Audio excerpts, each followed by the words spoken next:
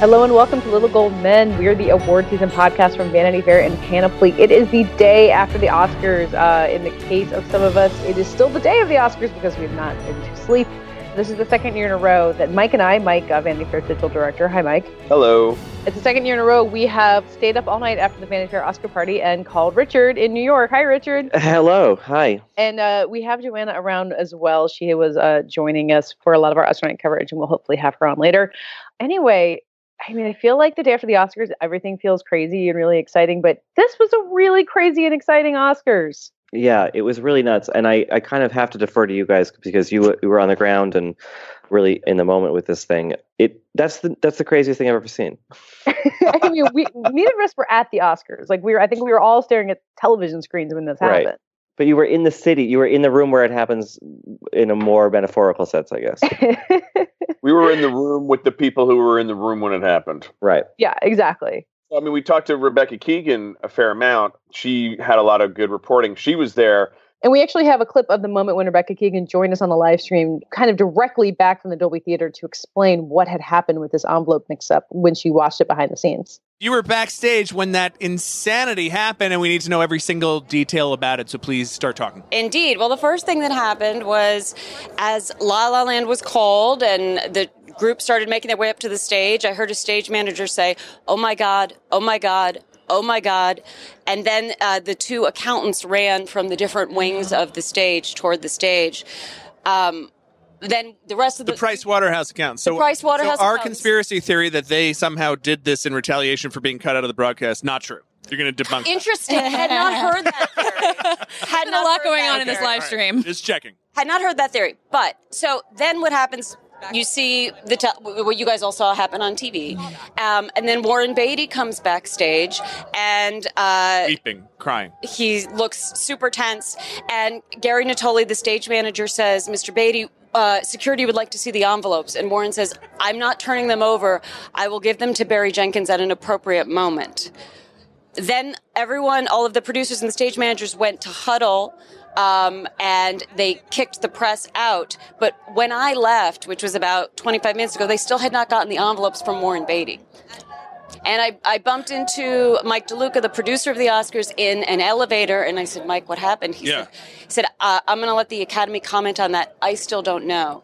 Jimmy Kimmel also said, "I have no idea what just happened." So and that's like an it seems like a lot of stories have been coming out where, like, Emma Stone said she had her envelope in hand, and, like, no one really seems to know. Like, everyone seems to think they had their envelope right. It's this incredible, enduring mystery. It is a mystery. And, you know, what's interesting is that it appears that there were two Best Actress envelopes for Emma Stone, that there were duplicates. Right. So somehow Beatty ended up with a second envelope announcing the same winner in his hands rather than the Best Picture winner. The other interesting thing is, as poor Barry Jenkins and the Moonlight crew come back, I mean, they just sort of had this incredible moment kind of robbed from them because everyone's wondering what happened. And, you know, Barry Jenkins put his hand on Warren Beatty's arm and said, "Much respect, sir, much respect." And I was like, how is your head even there right now? Like, God bless you, Barry Jenkins. Mine would be somewhere else, I suspect. Yeah. Well, we've been talking all night about the class that everybody showed in that situation, from the La La Land team to be like, guys, we didn't win, to the Moonlight team to kind of show respect for them and say, hey, we've all been on a long road together. Right. To Warren Beatty to stand up and explain it, insist on the time to explain it. But what do you think? Why do you think he's not turning over the envelopes? Or I don't know. I don't know if Beatty is. I honestly don't know what's going on in his head, and I don't know. Beatty's very involved in the Academy. So is his wife, Annette Bening. She's the governor of the Academy. Yeah. So I suspect that there will be some high-level conversations with the Academy about what actually happened. It's interesting, too, backstage, Faye Dunaway did not seem in any way bothered by it. She was standing there just, like, eating cashews off a plate. And it was like, hey, that was kind of a thing that just happened. And she's just like, whatever. And she was one who's in the power to look at the envelope and say, this says Best Actress, this is the wrong envelope, as opposed to kind of causing the chaos not that she caused it, it's not her fault, but. Right. And what's interesting is that they like to give the presenters the envelope literally the split second before they go on stage, because things happen. People put things down and pick up other things. And this is precisely why. So this is my 11th Oscars. I've never seen anything like this. It's bonkers. It's kind of funny because the producers were hoping for a spontaneous moment like the streaker in 74 or Jennifer Lawrence falling up the stairs, and they got it. This topped it. Topped them all. Right, yeah. It did. It was just unbelievable. Hey, Joanna, did you join? Yeah, Joanna. What was your thought when you realized that the entire world had collapsed and Moonlight had won Best Picture? I was so happy. And confused, but mostly happy, because you guys know that that's what I really wanted to have happen. And yeah, I mean, I don't know. I'm just trying to process it all. And actually, I think most of all overwhelmed by the La La Land producer, who was so gracious. Yeah, I've been thinking a lot about him as we kind of recovered. I've been watching the clip over and over again of the moment this happened, and not just that he kind of got up there and was like, "Here you go, Moonlight," but that he really went out of his way. He didn't slink away from the microphone, even after having given his acceptance speech. Yeah, and he said, "This is your award. Here you go," and he stood there and handed it to Barry Jenkins. He really went above and beyond. Yeah, his name is Jordan Horowitz. And he also showed the envelope to the camera. I feel like he did all these things so that people couldn't say rigged or whatever, fake news or whatever they would want to say. Yeah. He's here's the proof. You saw it with your own eyeballs, Yeah, and the La La Land producer did the right thing, which is important. I think that unfortunately his doing the right thing seems to have kind of trumped Moonlight winning in a way, in terms of the kind of honor of the moment, which is too bad and maybe a little bit telling in terms of kind of racial politics, frankly. But yeah, it was crazy. And I think that ultimately there seemed to be goodwill between these two entities, between the La La camp and the Moonlight camp. And that's I don't think it trumps anything. I mean, it was a great way to respond in an insane situation that nobody asked for. I mean, the Moonlight team certainly got screwed, as did the La La Land team. The La La Land team was humiliated, and the Moonlight team had their big moment, confused and sort of half taken away from them. But I don't think it has to be an either or thing. It's not because we are praising this guy for doing the right thing, it doesn't mean that anyone's taking a moment away from Moonlight. Sorry, I'm cranky, but I see a lot of people saying that, and it's pissing me off. It's everybody behaved beautifully. Why are we trying to turn this into a conflict? I know. It was interesting because I was watching a lot of the backstage footage of the whole team coming backstage, and they're stunned. They're shell shocked. Naomi Harris looks upset, sad, and Barry Jenkins, colossal screw up. By the way, Barry Jenkins wouldn't give an interview, and I think it was I don't know, they didn't want to go further because they're well, what if this is a mistake too, and it all gets taken away? We don't even want to celebrate because maybe it's not real. I don't know. It was so weird. Yeah, and then according to Rebecca, then what happened was Warren Beatty wouldn't turn the envelopes over to anybody until he gave them to Barry Jenkins. He said, "I'm giving these to Barry Jenkins," and they went upstairs or whatever, and he gave them to him. I think Barry Jenkins appreciated that. And because you want to see the envelopes for himself, let Barry, not just have someone tell Barry Jenkins what happened, but kind of see it to understand that it was real. Yeah. So I mean, I guess Price Waterhouse is taking the fall for this as of now. So that makes sense, since they're the ones who put their reputation on the line in terms of auditing the results. But what I heard, I think this was from Rebecca, some point in the middle of our party, and I don't know that this is even verified, but I think the operating theory is that somehow there's duplicates of every single envelope. There's one on either side of the stage so that presenters can come from either way and have the envelope. So there was a second Emma Stone envelope floating out there, and the idea is that Warren Beatty got two. So he was given both the Emma Stone envelope and the proper Moonlight Best Picture envelope, but he only opened the Emma Stone one. I mean, you can watch the Zapruder tape to figure out exactly what happened. It doesn't add up. Yeah, it really only looked like he had one envelope in his hand, and the internet Zapruder people have zeroed in on it, and it says best actress in a leading role. Yeah. I didn't see that he had a second envelope. But I didn't know that there were two envelopes, one on each wing, and that makes sense to me. That maybe I learned just tonight. yeah, maybe he was just handed, because Emma Stone was like, I had my envelope in my hand the whole time. I don't know what they're talking about, but if there's a second actress envelope, oh wow, you guys! Who knew that this is what we'd be talking about? To me, the remarkable thing is this whole Milgram experiment. People will just obey the envelope. The thing that I open says this movie. Right. So it's not actually maybe guys, can we pause for a second? This is wrong. It was it says La La Land. We have to say La La Land. Because it wasn't obviously Dunaway or Beatty's fault, but it was but you could tell something was off from there. And I don't know. I'm still a little bit kind of rattled by it. It was just such a strange thing to see. I don't want to throw one person under this bus, but I'm going to. No, it's ready. Beatty opens the envelope and he sees Emma Stone La La Land. And he's clearly, if you watch the video, he's clearly so confused. And he's like, what's going on? And he shows it to Faye to be like, what do we do? And then she just glances at it, sees the word La La Land, and just says it. That's all that happened. Is she just looks, she's like, I see words. It's La La Land. You're stalling. Why are you being funny, Warren? And she just says it. So if I were to put it on one person, it's Faye Dunaway, but it's not really her fault, I guess. But Warren Beatty, it's clear in that video that he didn't stop it after Faye Dunaway said it.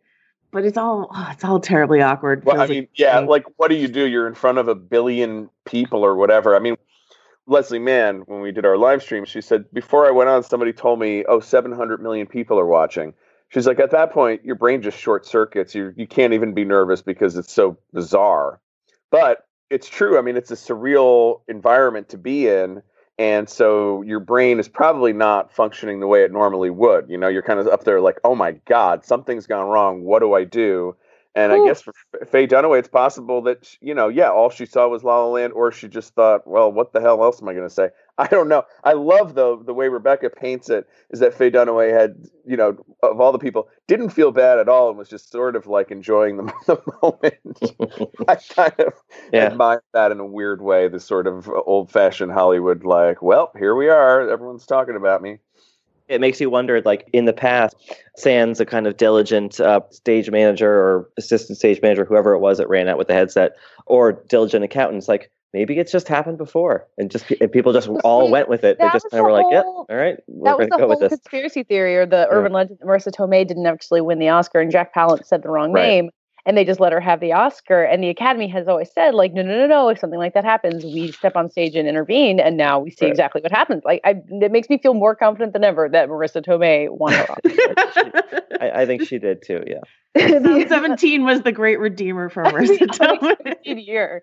So we have this crazy situation, and we'll still be getting to the bottom of how this mix-up happened forever. But let's just talk about how Moonlight won Best Picture. I think it's something we all kind of convinced ourselves was something that critics love, that the Academy wasn't going to go for. It seemed like such an easy setup for La La Land. And I think we kind of did the opposite of the election thing, where we just confidently assumed the thing that we truly, really love isn't going to happen. And then something totally surprising happened instead. What pushed Moonlight over the top? I feel like I owe Joanna an apology, really, because I feel like I mansplained to you earlier in the season, no, Joanna, don't get, your hopes up about this. That's not how this works. The reality is it happened. So I don't know. Joanna, what do you think? I definitely wouldn't call it mansplain, because as soon as you convinced me, which you did, that I was being silly, I then went around and Joanna-splained to other people. I was like, please don't go into the Oscars thinking Moonlight's going to win, guys. Don't be silly. It's going to be La La Land. I've been saying that for weeks. I know when we hashed out categories, I would be but maybe Moonlight. So, I felt like I had some feeble hope, but I certainly wouldn't give myself any credit for predicting anything right. I was with all of you. I thought La La Land, there was no way it could be beat. I think that Best Picture is increasingly hard to predict given this kind of tiered voting system, where things are weighted and they do rounds of kind of tabulating the votes with, the number one choices. Because, I'm going to go out on a kind of maybe bad limb and say that I do not think that, I bet you that La La Land won the kind of initial number one vote. Oh, interesting. And that something else... But didn't get 50%. They didn't get 50%. I think probably something else spoiled La La Land in the end, and that Moonlight, which was probably many, many, many people's number two, got to win. And I think because it won Best Editing, it was Hacksaw Ridge. Mm. Yeah, I was actually wondering if it was maybe Hacksaw Ridge and the Mel Gibson contingent. Yeah, I don't know. But the other thing I was going to say is, we definitely have to take into account the thing we were talking about early in the season, which is what effect will these new Academy members have on the kind of voting we see? The influx of younger, more diverse blood into the into the voting system. Is that what prompted a Moonlight win? I mean, Richard's theory is very conceivable as well. The fact that actually maybe it's the reverse, that there were too many crusty older people voting for Hacksaw Ridge.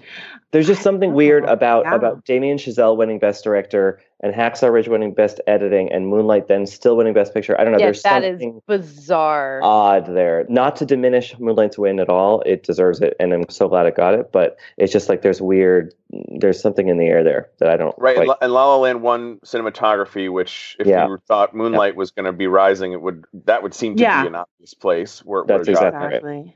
Yeah, and Moonlight won 3 Oscars. I think that I have to find that. I think that might be the fewest Oscars won by a Best Picture winner ever. 3. In my wildest dreams, I think I thought maybe Barry Jenkins would win Best Director and La La Land would win Best Picture.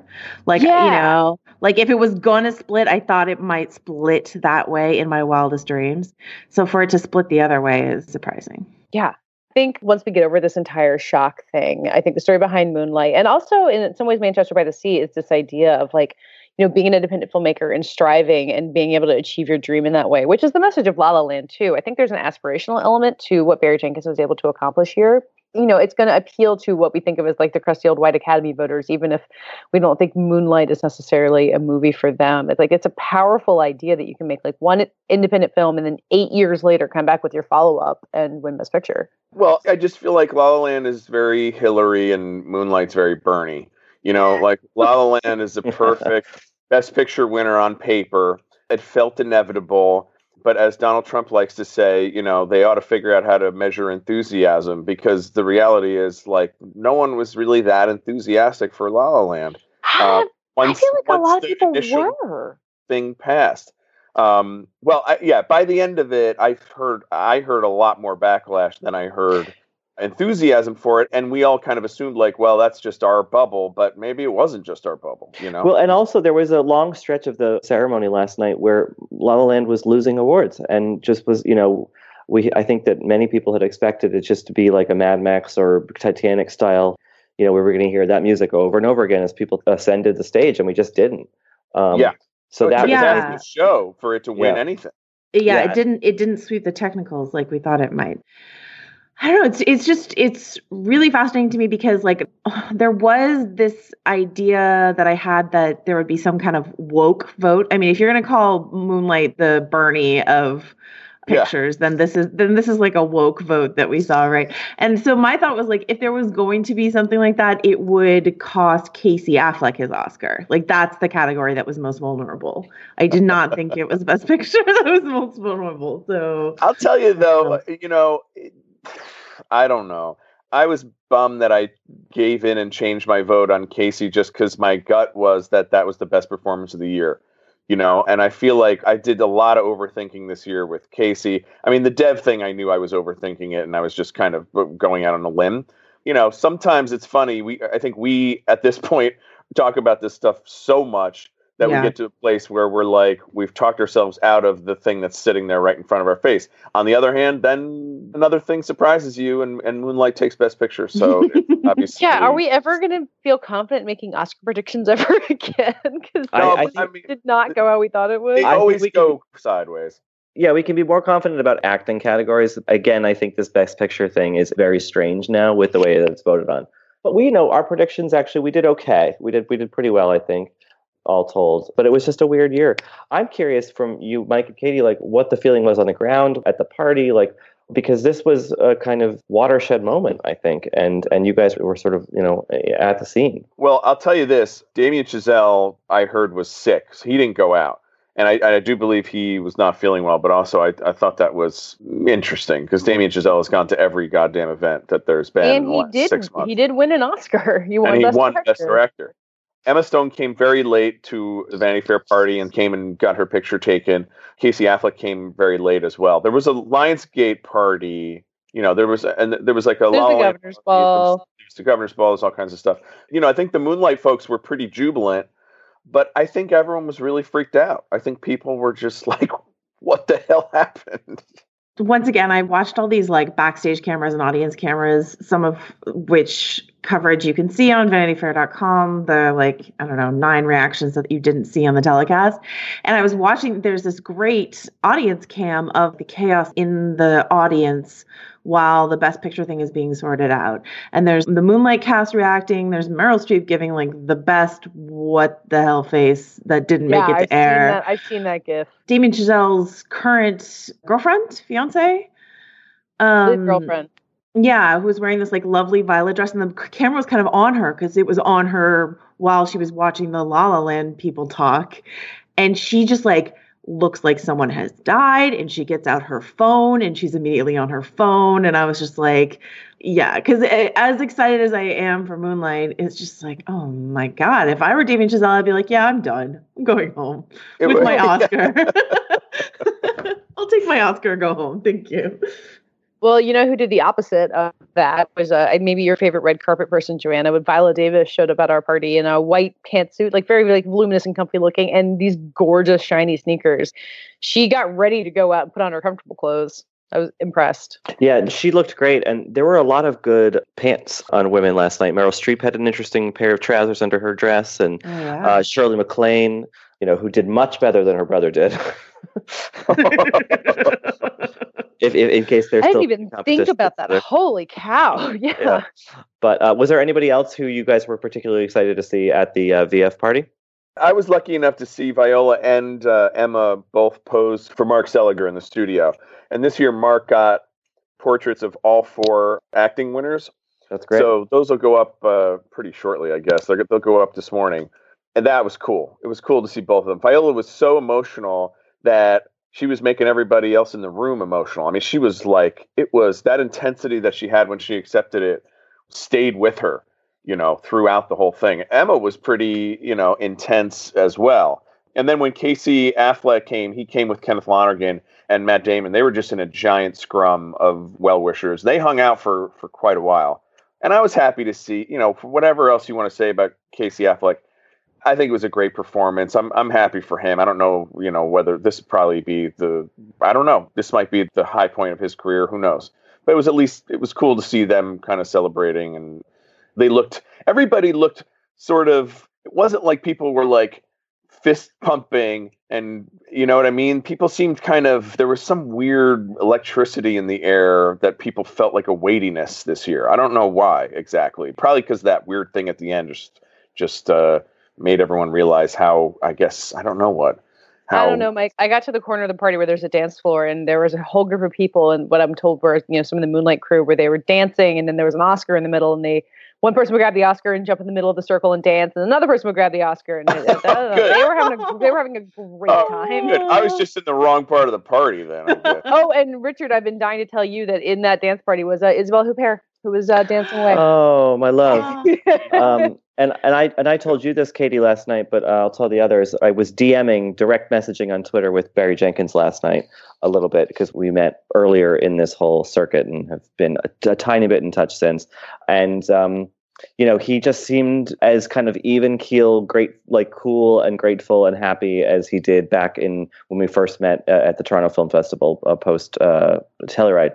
So he, whatever drama was swirling around this, at its center, Barry Jenkins just seems to have been a kind of consummate, just cool guy. And I'm glad that he seems to be having fun, or had fun last night, rather. I don't want to spring like Oscar trivia on you guys this early in the morning for some of us, but James Poniewozik of the New York Times sort of put this question to Twitter early in the day on Sunday, where he was like, when's the last year you can remember the film that won Best Picture actually being the best film of that year?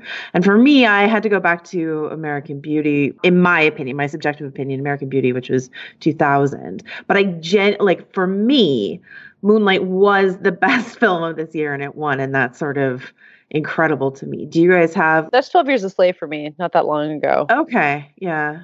But yeah, no, it's definitely not that common. I would say Crash for me, obviously. It's of course. Still a movie I respond to. And actually, Katie, Crash won 3 Oscars. So, there we go. Interesting pair. Yeah, a movie about racism and then one that solves it. So there you go. Yeah, there you go.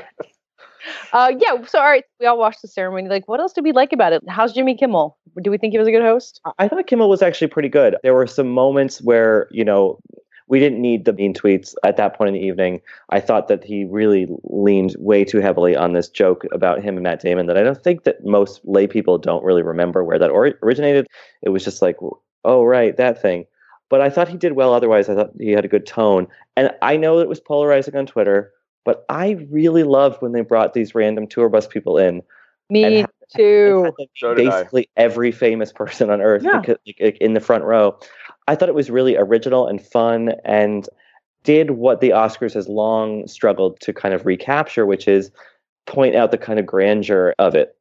That was a really good way to be like, yes, there are so many movie stars in one place right now. Sorry, but the people on Twitter are like, treating these people like zoo animals isn't a good look. It might say more about them than it says about the people or Jimmy Kimmel. I mean, you know what I mean? Like, they're not zoo animals. They're human beings from a freaking tour bus. And it's funny to bring them in and have them meet movie stars.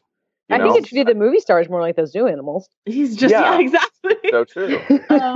And if you go to Keith Urban's Twitter, which I know you often do, you will see that, that he was taking video on his phone of the moment. So it's an even more like up close and personal, like Nicole Kidman's right there being like super gracious and lovely to these people. And it's, the whole thing just came off like a charm, I thought. I mean, I actually could have done without the like candy and whatever falling from the sky. Like that was clearly like a native integration, wasn't it? I mean, for like Mike and Ike's or whatever. It felt like it, yeah. Oh, okay. I'm so naive. Yes, you're right. Of course it is. Follow the money, Joanna. Follow the money. But I'm going to disagree with Richard and say I actually kind of liked the Kimmel Damon thing only because, like, you're right. He leaned into it very hard. And you're also right that not everyone knows that this has been like a 9-year running gag on his late night show. But they did it at the Emmys when he hosted the Emmys in September. They did it to a lesser degree. And I think it almost didn't matter because Matt Damon is such an actual star that the fact that he had this star engaged in a long running bit with him and the fact that the two of them are so good at this bit at this point, I don't know, it worked for me. Like, Damon's reaction shots are so good. He's so good at looking really burned, but in a way that's so obviously fake, and yet it's kind of, you're also kind of asking yourself. And the fact that Damon was up for Best Picture as a producer, it did kind of give it an extra charge that was sort of fun. I mean, he was right from the start. He's like, "Oh, this will be really fun. Watch Matt Damon lose an Oscar." I mean, then you get the reaction shot. I bought it. I was kind of in for it. Well, maybe not 300 times, but the first 2 or 3 was great. Yeah. Sorry. Go ahead, Kitty. Our own Julie Miller overheard Jimmy Kimmel inside the Vanity Fair party and saying, like, can you imagine if Warren Beatty had said Manchester by the Sea, and then he had to stand out there and be like, "I'm sorry, Matt Damon, I'm taking your Oscar away." Literally, people would have thought it was a bit. Like Jimmy Kimmel is very aware that like that would have been an even bigger disaster. I think the thing that made it work the best for me was the hat trick of the like, because when you have Javier Bardem saying like Meryl Streep in Bridges of Madison County was really important to me. And I was like, what is happening in this? Like, what is this bit? But then the fact that it ended with this send-up of We Bought a Zoo, which, I still have some affection for, but, Damon's game to make fun of We Bought a Zoo. I mean, that's good showmanship. Well, Kimmel said he'll never get invited back because of the way that the night ended. I don't know none of it obviously had anything to do with Kimmel, but he'll always be associated with it though. And I thought he pulled it off. Like I thought he handled it as well as he might have, No, I think the problem is that, I mean, it may not be their fault, but now that we're seeing that there was also an in memoriam thing that got screwed up where someone who's alive was shown in the in memoriam. It's really the wrong picture for someone's name. Is that why I was in that reel? Because I was like, don't worry. By the way, Patricia Arquette talked to Michelle Collins on our red carpet and was really upset that her sibling was not included in the in memoriam. So I don't know. Maybe there's some other controversy coming there. So I brought that up for VanityFair.com. I'm just going to keep plugging our site, guys. It's early. Yeah. Mike and Ike's and VanityFair.com. Yeah. So we have a post about that with all of Patricia's comments. But when I was looking that up, I was like, okay, well, who else was left out that people are upset about? And Gary Shandling, who's not really a movie guy, but he was left out. And then Robert Vaughn was left out. Yeah. There's always people, right? I mean, it's just. Yeah. Patricia's point, she felt like the the point she was making is that it felt like a pointed slight towards the trans community. And she makes the correct point that it would have probably mattered to some trans kids to see her sister Alexis, who was in like an early sort of groundbreaking publicly trans person. But I don't think that was the reason why, if I had to guess, if someone like Gary Shandling's also left out. So yeah. Sorry, so that was a long way to get to this point, which is I thought the producers put on a really good show, but I think that as that Daily News front page from today, you had one job suggests, like, I think it's tough to live that down. I think it's tough to come back and be asked back again. I would be surprised if they were like, great, let's do it again, even if it's not their fault. It's just kind of, somebody's got to take the fall for that. It's a pretty massive screw up, and it's one that, like, I would feel so bad if Linus Sandgren had gone up and accepted Best Cinematography, and they were like, "Oh, Linus, actually, sorry, it's Bradford Young or something." But like for Best Picture, to do it at the very end like that, it was just like, I don't care how it happened or who, it's just unforgivable. It's just like you literally had one job. It's bad. Well, guys, it's getting to be close to 6 a.m. here in Los Angeles. I want to go to bed. And we're going to have another episode this week to kind of rehash anything else we haven't talked about. It does seem like the story about what the Academy is going to do is going to be continuing. But in the meantime, I mean, other than the big mix-up, what is maybe the big thing we'll remember, either win-wise or just moment we think that will stick with us from these Oscars? I think I'll remember Viola Davis' speech. She tends to kind of go for vague kind of grandeur when she wins these awards, and her kind of thoughts don't always coalesce sometimes, I think. But I think here in this case she did. She talked a lot about how August Wilson kind of basically exhumed lives that, had sort of been overlooked or forgotten. I thought she was very powerful, spoke to the moment, and looked fantastic while doing it. For me, that's my stick-out moment. What about the guy, Kevin? What about Kevin? That was going to be my pick. I was going to say, good. You got to do Kevin. Yeah, Kevin O'Connell, the sound mixer who won on his 21st Oscar nomination. He was on Little Gold Men, actually. I guess the last episode before this, we talked to him last Friday. He talked about how his mother had gotten him into this career, and he had waited to be able to thank her in an Oscar speech, and she passed away. But now he finally got the chance. I was so moved seeing him up there. I was so glad to know the story behind it, because that adds so much to those categories that maybe are harder for us to understand. So congratulations, Kevin O'Connell. Well, that was the Little Gold Men bump. That was us. We did that. Good job, Katie. So proud. What about you, Joanna? I'm going to give it to Auli'i Cravalho, who's the 16-year-old star of Moana. I knew she had an amazing voice. I wanted her to go out there and kill it, which I think she, 93% did. And I thought she was amazing. And to me, it seems like basically a big audition piece for her, because when she was in Moana, nobody, you don't never see her. So you're never like, oh, this amazing teenager who sounds beautiful and looks beautiful and all this sort of stuff. And so I'm really hoping that people who are in the auditorium there will cast her in the million La La Land knockoffs that we have coming in our future. Yeah, she was great. Mike, what about you? I think it was Mel Gibson, and just how heartfelt his laughter was every time somebody made a joke about him. It's a comfortable guy. Or maybe Denzel's face when Casey won, because he just seemed so... Oh my God, he was so upset. Oh my God, it's so good. All right, but seriously though, as the idiot who thought that he might not win, Mahershala Ali it was so great to see him win. It set the tone for the night in a great way, and he gave a beautiful speech. And he had a kid 4 days ago, and he's just amazing. So I was thrilled about that, actually. And that was a great moment. Yeah. Well, we'll talk about all of this and more at the end of this week once we've all gotten a little bit of sleep. I've gotten the hairspray out of my hair. But yeah, in the meantime, keep tweeting at us at Little Gold Men. Richard and I were talking about how the mentions have really picked up. It's really great hearing from everybody and knowing that you've been following along all the time. And hopefully we've brought some clarity on this crazy night. And we'll be back with another episode on Thursday. If you play old episodes backwards, it says Warren is wrong or Faye is wrong. Let's do that.